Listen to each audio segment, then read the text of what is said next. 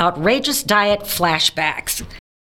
Thanks for listening to the Dollar Saving Divas. If you have ideas for an upcoming episode, we would love to hear from you.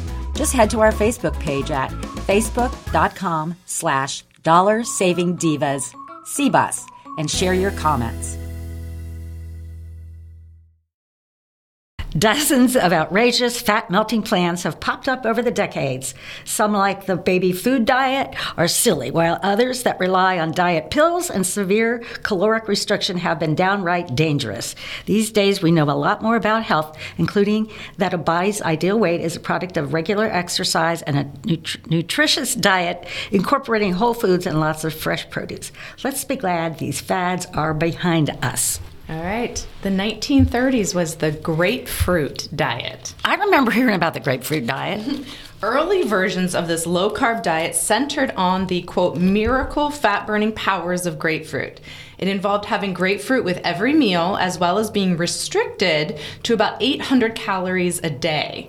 While the fruit offers a ton of nutritional benefits like vitamin C and fiber, which is taken from a book from the 80s when the diet saw renewed popularity, found that the claim that the grapefruit had magic powers had no support from a biomedical standpoint and couldn't be substantiated. Now we know that severe calorie restriction can actually lower your metabolic rate and lead to nutritional deficiencies. What's more is grapefruit interferes with certain common prescription drugs, like statins, making this diet hazardous for those who are on them. Wow. What are statins? I don't know. I don't know either. Look that up. I'm going to look that I'm up. going to talk about this one because the next one is in the 1940s, the ice cream diet. I like that. Who wouldn't like the ice cream diet? Okay, then the ice cream diet appeared in the post-war period, and then again in 2002.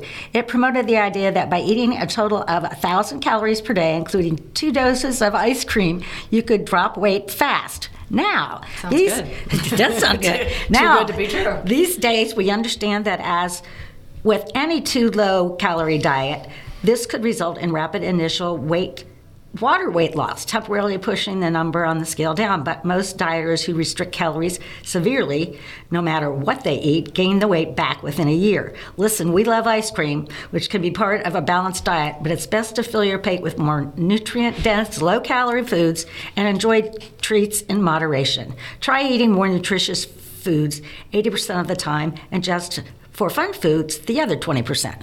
You know, a good old 80-20 rule that seems to come about in most anything people talk about. And it's like, maybe you should, eat frozen yogurt or something. Well, be careful with the frozen yogurt. That goes back to another thing where it sounds healthy, but then yogurt is just stacked with sugar. Ooh. Well, then you better talk about the 1970s. Okay, well, I'm going to go back. We're going to backstep here for just a quick second, because we were talking about the 1930s grapefruit diet, and it mentioned statins, prescription drug like statins. So, of course, I got on Google. Statins, also known as HMG-CoA reductase inhibitors, are a class of lipid-lowering medications that reduce illness and mortality in those who are at high risk of cardiovascular disease. They are the most common cholesterol-lowering drugs. Wow. Okay. All right. All right, Do the sugar. 1970s. Yes. Sugar for weight loss. God, coming off the podcast we just did, what was the one we did? You guys can go back and read sugary it. The dangers of sugary drinks trend. How funny in the 70s, which wasn't that long ago, right? Then, the ad above, so they're showing a woman eating a cookie, and it says, sugar keeps your energy up and your appetite down.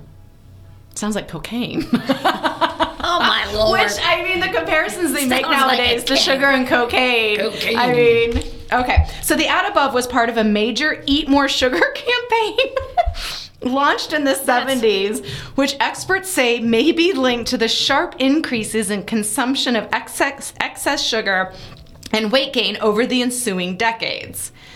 And now we can't stop. It's in everything. Now, a snack high in added sugar, like a cookie, does give you a quick blood sugar spike, but then you come crashing down with symptoms like hunger, irritability, fatigue, and headaches, which is a setup for craving more sweets.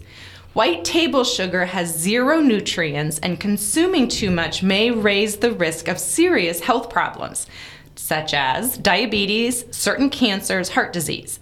enjoy naturally occurring sugars in fruit. They come packaged with other nutrients like fiber, antioxidants, which can actually help regulate an appetite. You know, it was interesting. So when I was pregnant with my third, and in, information looking back, I think I had it with the first two, but they diagnosed me as gestational diabetes with my third. So they had to, watch me on it, and I had to do the whole prick thing. Which was not good for me because I hate needles. It was very interesting to see, get the information. And I have a lot, all the little equipment thing left over. So sometimes, after I eat ice cream, I'll see, especially as I'm getting older, is it still in a range that's normal? But yeah, it's kind of weird how fast it'll make, or go for a walk to burn off the excess sugar. Okay. Yeah, be careful.